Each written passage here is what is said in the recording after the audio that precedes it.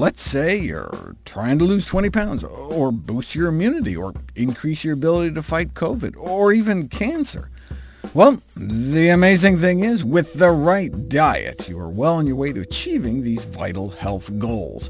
Welcome to the Nutrition Facts Podcast. I'm your host, Dr. Michael Greger. Today, we have the first in a four-part series on bariatric surgery, the most common of which are stomach stapling and gastric bypass, both of which involve a change to a person's digestive anatomy. So how safe are these procedures, and how well do they work for weight loss? Let's find out. The treatment of obesity has long been stained by the snake oil swindling of profiteers, hustlers, and quacks. Even the modern field of bariatric medicine, derived from the Greek word baros, meaning weight, is pervaded by an insidious image of sleaze. Beguiled by advertising for fairy tale magic bullets of rapid, effortless weight loss, people blame themselves for failing to manifest the miracle, or imagine themselves metabolically broken.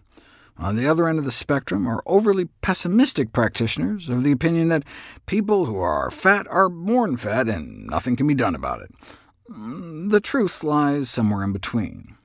The difficulty of curing obesity has been compared to learning a foreign language. It's an achievement virtually anyone can attain with a sufficient investment of energies, but it always takes considerable time and effort.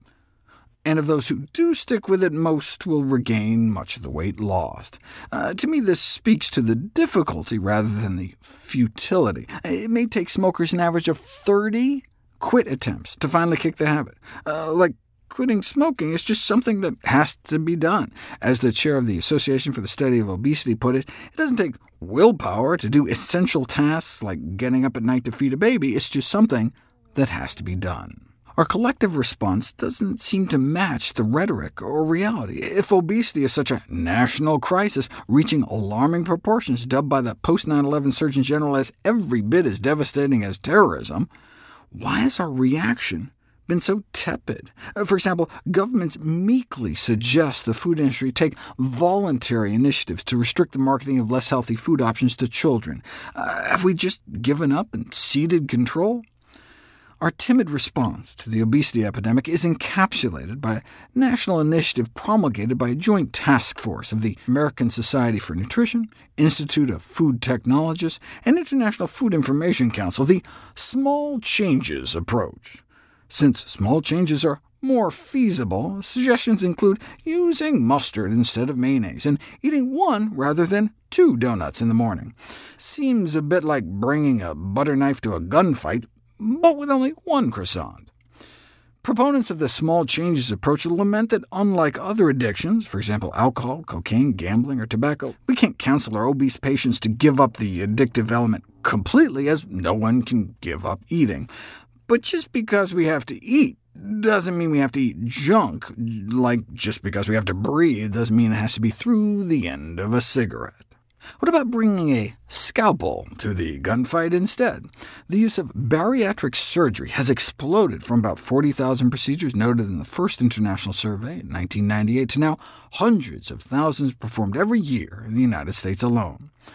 The first technique developed, the intestinal bypass, involved carving out about 19 feet of intestines. More than 30,000 intestinal bypass operations were performed before catastrophic, disastrous outcomes were recognized, including protein deficiency-induced liver disease, which often progressed to liver failure and death. This inauspicious start is remembered as one of the dark blots in the history of surgery. Today, death rates after bariatric surgery are considered very low, occurring on average in perhaps 1 in 300 to 1 in 500 patients.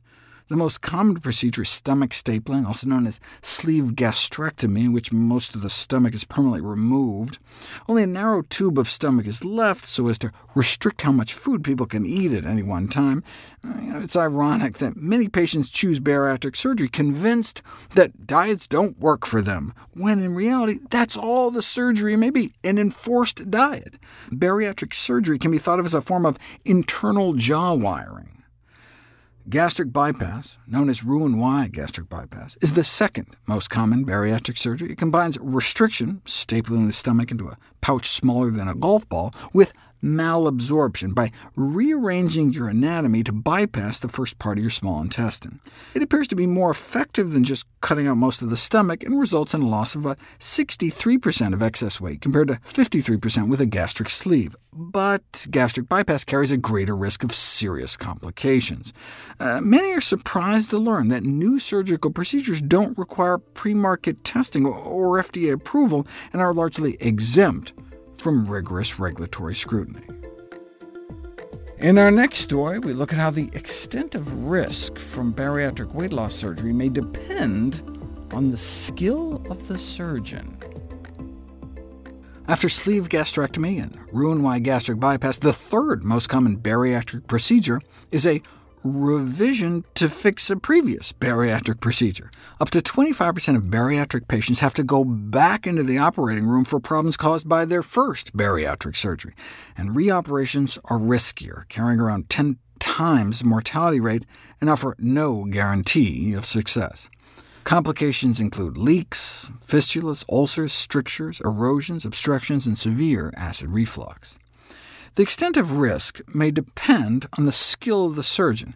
In a study published in the New England Journal of Medicine, bariatric surgeons voluntarily submitted videos of themselves performing surgery to a panel of their peers for evaluation.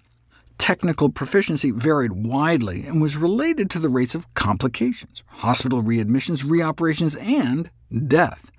Patients operated on by the less competent surgeons suffered nearly 3 times the complications and 5 times the risk of death. As with athletes and musicians, some surgeons may simply be more talented than others, but practice may help make perfect. Gastric bypass is such a complicated procedure that the learning curve may require 500 cases for a surgeon to master the procedure. Complications risk plateaus after about 500 cases, with the lowest risk found among surgeons who perform more than 600 bypasses. The risk of not making it out alive may be double under the knife of those who've done less than 75, compared to more than 450. So if you do choose to undergo the operation, I'd recommend asking your surgeon how many procedures they've done, as well as choosing an accredited bariatric center of excellence, where surgical mortality appears to be 2 to 3 times lower than non-accredited institutions. It's not always the surgeon's fault, though. In a report entitled The Dangers of Broccoli, a surgeon described a case in which a woman went to an all-you-can-eat buffet 3 months after her gastric bypass operation, but chose really healthy foods. Good for her. She just evidently forgot to chew. Her staples blew, and she ended up in the ER, then the OR. They opened her up and found full chunks of broccoli, whole lima beans, and other green leafy vegetables inside her abdominal cavity. A cautionary tale, to be sure, but perhaps less about chewing food better after surgery than about chewing better foods before surgery, so you can keep all your internal organs intact in the first place. Even if the surgical procedure goes perfectly, lifelong nutritional replacement and monitoring are required to avoid vitamin and mineral deficits. This includes more than just a little anemia, osteoporosis, or hair loss, but full-blown cases of life-threatening deficiencies, such as beriberi, pellagra, kwashiorkor, or nerve damage that can manifest as vision loss years or even decades after surgery in the case of copper deficiency. Tragically, in cases of severe deficiency of a B vitamin called thiamine, nearly 1 in 3 patients progressed to permanent brain damage before the condition was caught. The malabsorption of nutrients is on purpose for procedures like gastric bypass. By cutting out segments of the intestines, you can successfully impair the absorption of calories, but at the expense of impairing the absorption of necessary nutrition. Even people who just undergo restrictive procedures like stomach stapling can be at risk for life-threatening nutrient deficiencies because of persistent vomiting. Indeed, vomiting is reported by up to 60% of patients after bariatric surgery due to inappropriate eating behaviors, in other words, trying to eat normally. The vomiting helps with weight loss, similar to the way a drug for alcoholics called Antabuse can be used to make them so violently ill after a drink that they eventually can learn their lesson. Dumping syndrome can work the same way. A large percentage of gastric bypass patients can suffer from abdominal pain, diarrhea, nausea, bloating, fatigue, or palpitations after eating calorie-rich foods as they bypass your stomach and dump straight into your intestines. As surgeons describe it, this is a feature, not a bug. Dumping syndrome is an expected and desired part of the behavior modification caused by gastric bypass surgery. It can deter patients from consuming energy-dense food. We would love it if you could share with us your stories about reinventing your health through evidence-based nutrition. Go to nutritionfacts.org/testimonials. We may be able to share it on social media to help inspire others. To see any graphs, charts, graphics, images, or studies mentioned here, please go to the Nutrition Facts Podcast landing page. There you'll find all the detailed information you need, plus links to all the sources we cite for each of these topics. For a vital, timely text on the pathogens that cause pandemics, you can order the ebook, audiobook, or hard copy of my latest book, How to Survive a Pandemic. For recipes, check out my How Not to Diet cookbook, which is my latest book. It's beautifully designed with more than 100 recipes for delicious and nutritious meals.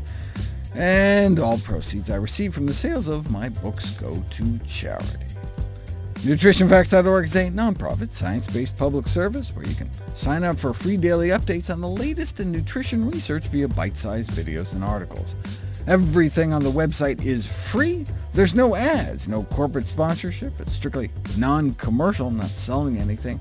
I just put it up as a public service, as a labor of love, as a tribute to my grandmother, whose own life was saved with evidence-based nutrition.